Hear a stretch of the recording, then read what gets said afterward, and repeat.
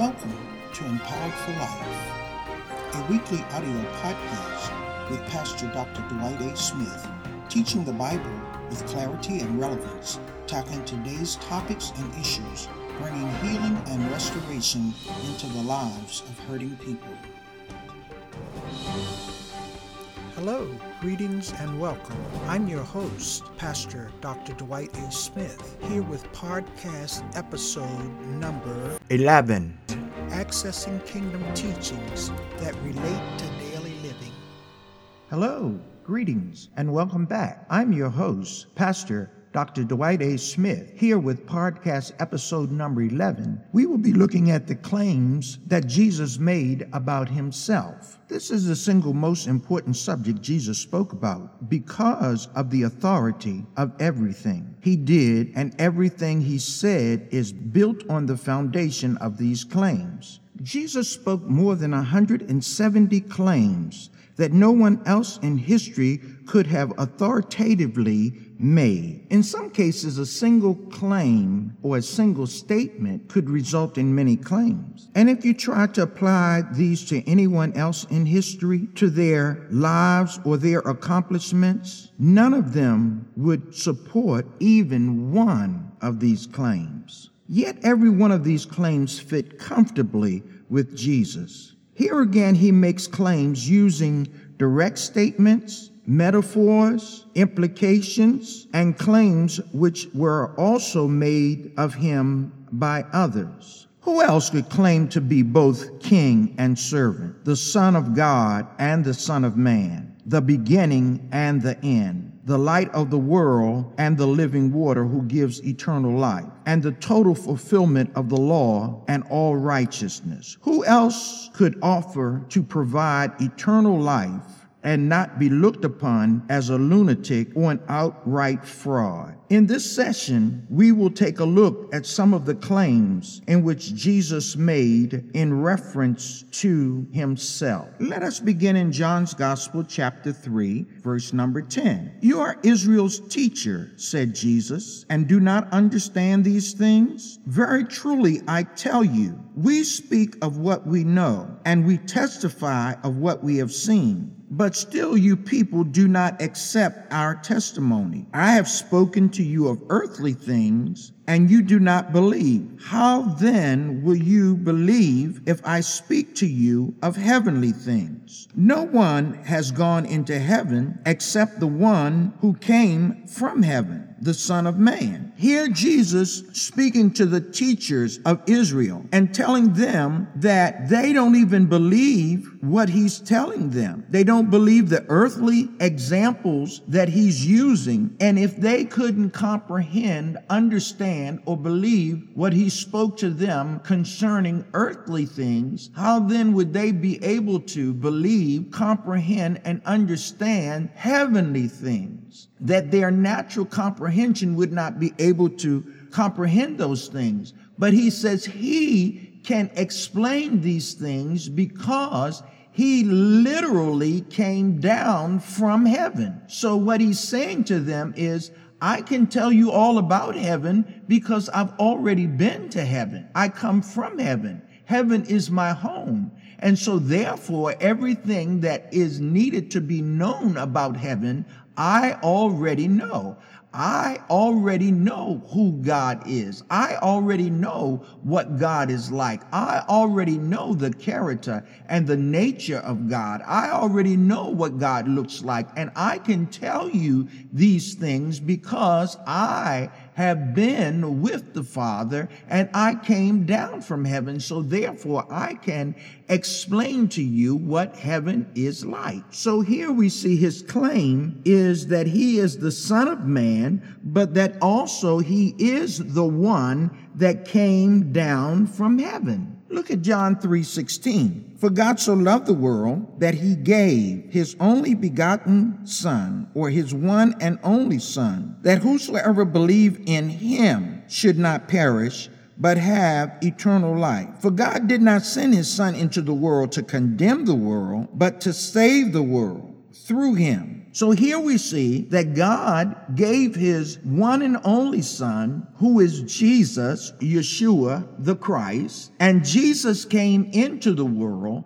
not to condemn the world, but he came into the world that the world might receive life, that they might receive eternal life, and that the method of receiving eternal life would be to believe that he is indeed the only begotten Son of the Father, full of grace and truth, and to accept him as the Messiah, the Anointed One, accept him as Jesus, Yeshua, the Christ. And by doing so, we would receive eternal life. He didn't come to condemn the world, but look at verse 18. Whoever believes in him is not condemned, but whoever does not believe stands condemned already, because they did not believe in the name of God's one and only Son. So here we see that he didn't come to condemn the world, but condemnation is upon everyone already who does not believe in, notice what it says here,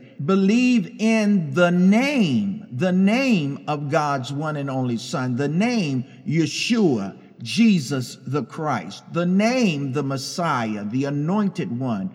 Whoever does not believe in that name is condemned already. So for those of you who do not want to hear used the name Jesus, those of you who do not want Jesus' name ministered or preached, you, according to this scripture, you're already condemned. Now let's take a look at John's Gospel, chapter 4. We'll begin with verse number 7. Now he had to go through Samaria. So he came to the town in Samaria called Sychar, near the plot of ground Jacob had given to his son Joseph. Jacob's well was there. Jesus, tired as he was from his journey, about noon, when a Samaritan woman came to draw water. Jesus said, "Will you give me a drink of water?" His disciples had gone in town to buy food. The Samaritan woman said to him, "You are a Jew, and I am a Samaritan woman. How can you ask me for a drink?"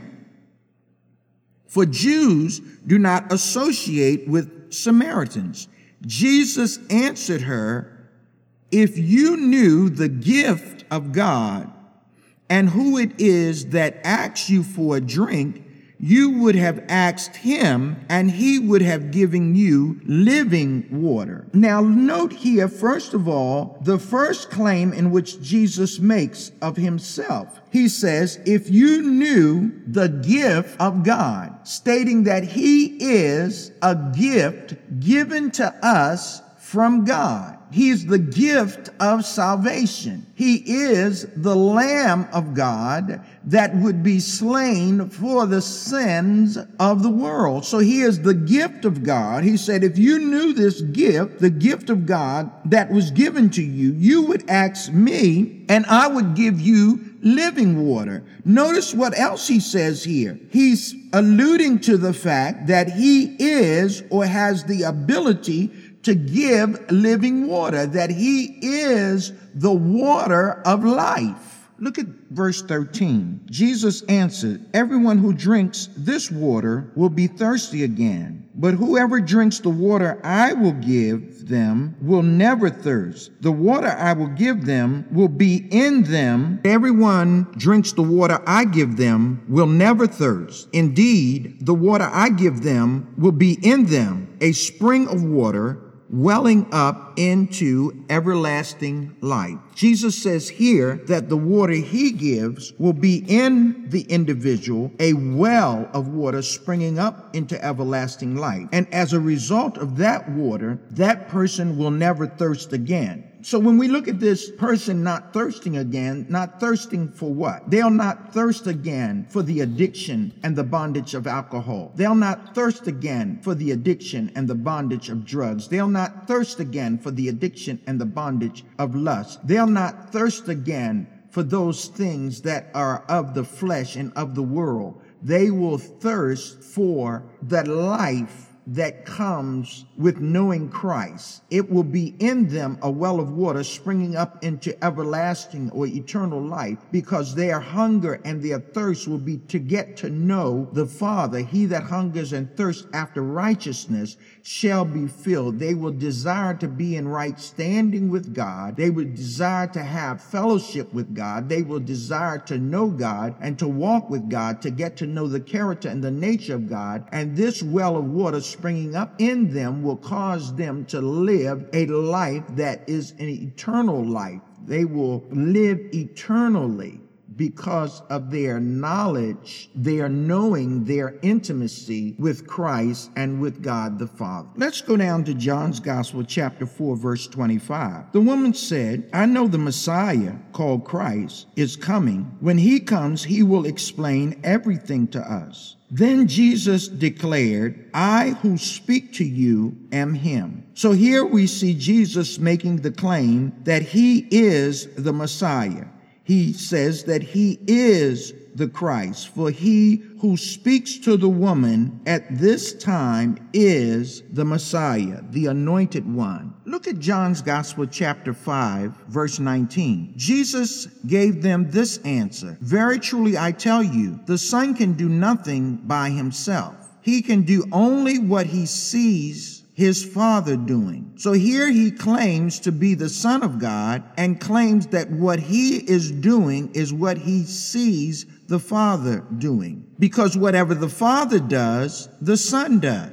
For the Father loves the Son and shows him all he does. So here he says God loves him, and because God loves him, God shows him everything that he does, and because God shows the Son, the Christ, Jesus, everything that he does, Jesus is doing whatever the Father is doing. Yes, and he will show him even greater works than these, so that you will be amazed. So he says the Father is showing him these things and allowing him to do these things so that the people who see them will be amazed that the Son of God, the Messiah, the Anointed One, the Christ, is indeed living among them. Now look at this claim. He says, For just as the Father raised the dead and gave life to them, even so the Son gives life to whom he is pleased to give it. He says, just as God has the ability to raise the dead and give them life even after they are dead, the Son of God has the ability to give life to whoever he wants to give it to. He has the ability to give life to the dead. Now, when we think about this, we think,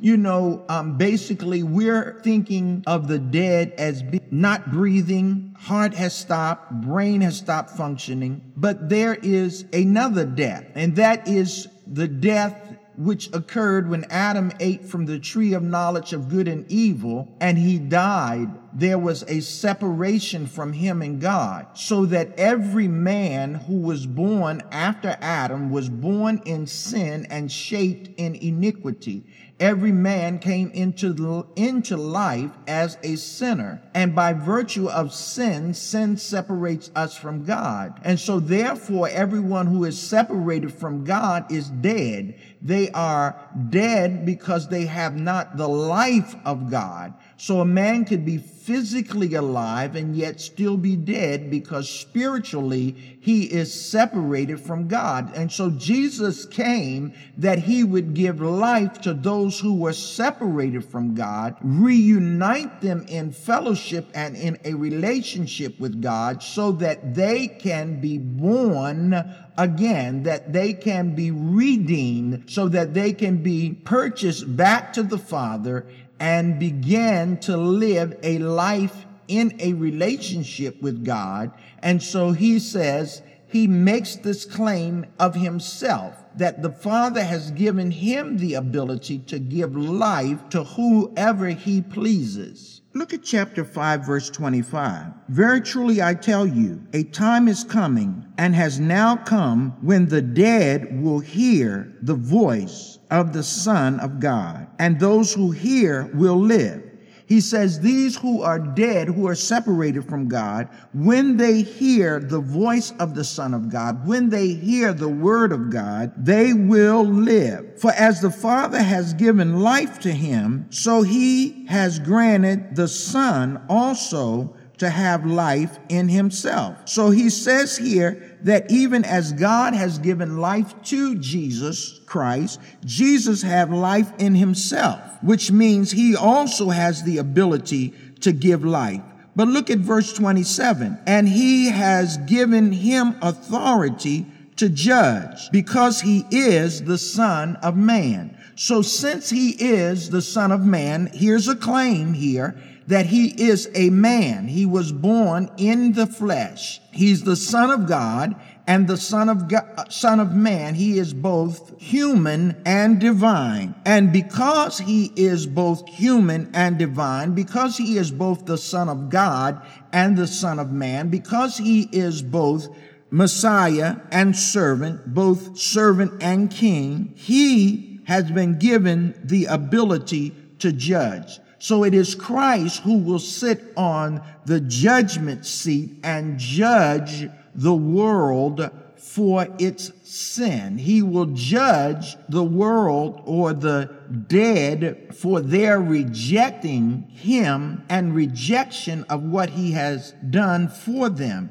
He will judge those who deny that Jesus is the Christ. He will judge those who deny that he is the Messiah, the Anointed One. He will judge those who deny that he came in the flesh, that he hung, suffered, and died on Calvary's cross for the sin of the world, who was able to reconcile the world back to the Father through his own blood. He will judge them as he sit on the judgment seat of Christ. For we see here the claim that is made is that God has given him the authority to judge. Let's look at John's Gospel, chapter 6, verse 26. Jesus answered, very truly, I tell you, you are looking for me, not because you saw the signs I performed, but because you ate the loaves and had your fill. He says they were looking for him for something to eat, not because of the signs, not because of the miracles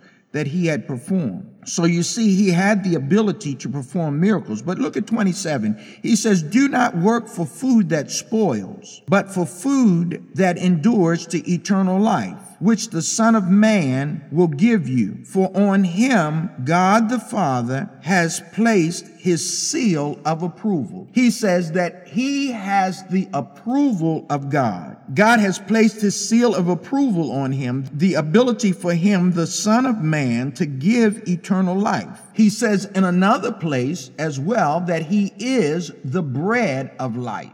Let's look at it in verse 32. Jesus said to them, very truly I tell you, it was not Moses who gave you the bread from heaven, but it was my Father who gave you the true bread from heaven. For the bread of God is the bread that comes down from heaven, and the life to the world. He's saying to them, because they said Moses had given them bread in the wilderness, referring to the manner in which God had given. He says, no, Moses didn't give you that bread. God gave you bread, but he gave you the true bread that came down from heaven. And the true bread that came down from heaven isn't the manna in the wilderness. It's the Son of Man. The true bread that came down from heaven is the bread of life. The true bread that came down from heaven is the Messiah. The true bread that came down from heaven is Jesus, Yeshua, the Christ. And this bread, he says, is the bread that the Father has given you, and this bread will give you life. Stating that because he is the bread that came down from heaven, he is the one who gives life. That life, eternal life, only comes through Jesus Christ. Eternal life does not come through wisdom. Eternal life does not come through knowledge. Eternal life does not come through enlightenment. Eternal life does not come through karma. Eternal life comes only through Jesus Christ. Christ. John's Gospel, chapter 6, verse 35. Then Jesus declares, making this statement concerning himself, I am the bread of life.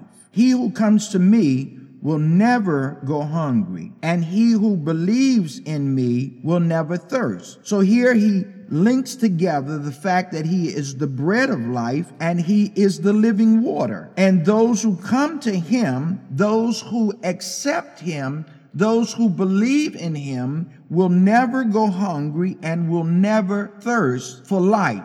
For he comes to give life, the Zoe, the God kind of life, abundant life, life more abundantly. So if you're not living the Zoe of God, if you're not living the abundant life, if you're not living the life that Jesus came to give, it's because you don't know that in him is life, and that life is the light, it's the revelation, it's the knowledge, it's the illumination of man. He is the one who shows you how you can live in this world free and separated from sin, how you can have the joy of the Lord, how you can walk in the shalom, the peace of God, how you can be whole, nothing broken, nothing lacking, but it only comes through knowing Jesus the Christ. It only comes through the Word. In the beginning was the Word, and the Word was with God, and the Word was God, and the same was in the beginning with God. All things are made by him. And as we get to know the Word, as we receive the Word of God, as we come to understand the Word of God, then we receive the keys of the kingdom, the keys that unlock the doors, the mystery, the knowledge of the kingdom that enable us to live the life of God even in this life. Some people think that eternal life begins when you die and go to heaven, but I beg to differ with you, because eternal life begins the moment you accept Jesus Christ. You receive eternal life. The moment you are reconciled back to God the Father, you are born again. You are a new creation. You are a new creature in Christ Jesus, and you then have eternal life. It then becomes important and imperative for you to learn who you are in Christ and what your inheritance is in Christ, and how to live in Christ, so that you may know how to live by the Word of God, so that you can live an abundant life. You can live eternal life even now as you're living in the earth, not when you go to heaven, but living that life right here in the now. For the Bible tells us, as Christ is seated at the right hand of God the Father, so are we right now living in this earth. And that's because of our relationship with him through the shed blood on Calvary's cross, through the death, burial, and the resurrection of Jesus Christ. Let's look at John's Gospel, chapter 6, verse 37. All that the Father give me will come to me, and whoever comes to me I will never drive away. Jesus says, if you come to him, he will not drive you away. In other words, he's not concerned about the life that you lived in the past. He's not concerned about any of the things that you have done. And you may feel that you cannot be forgiven, that you've done some things that have been so bad that no one will accept you. But Jesus says he will not drive you away. He's saying that he will forgive you no matter what your sins have been. He says in the Word, come now, let us reason together. Though your sins be as scarlet, though they be red as crimson, I shall wash them white as snow. He said, come and reason with me. He says, I will take your sin and cast it into a sea of forgetfulness. As far as the east is from the west, I will separate your sin from you. He says that you will be separated from your past, that your past will no longer dominate you or your future, that he will cause you to be reborn, revived, refreshed, refilled, redeemed, and start a brand new life merely because you have accepted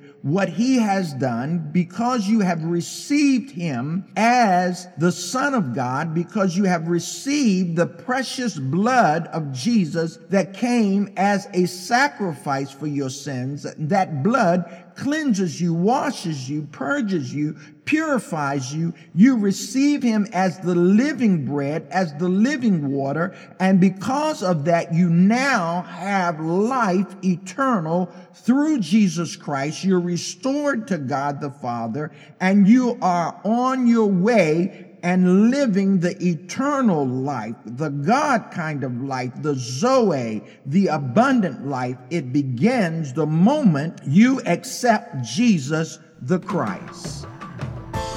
Thank you for tuning in to Empowered for Life.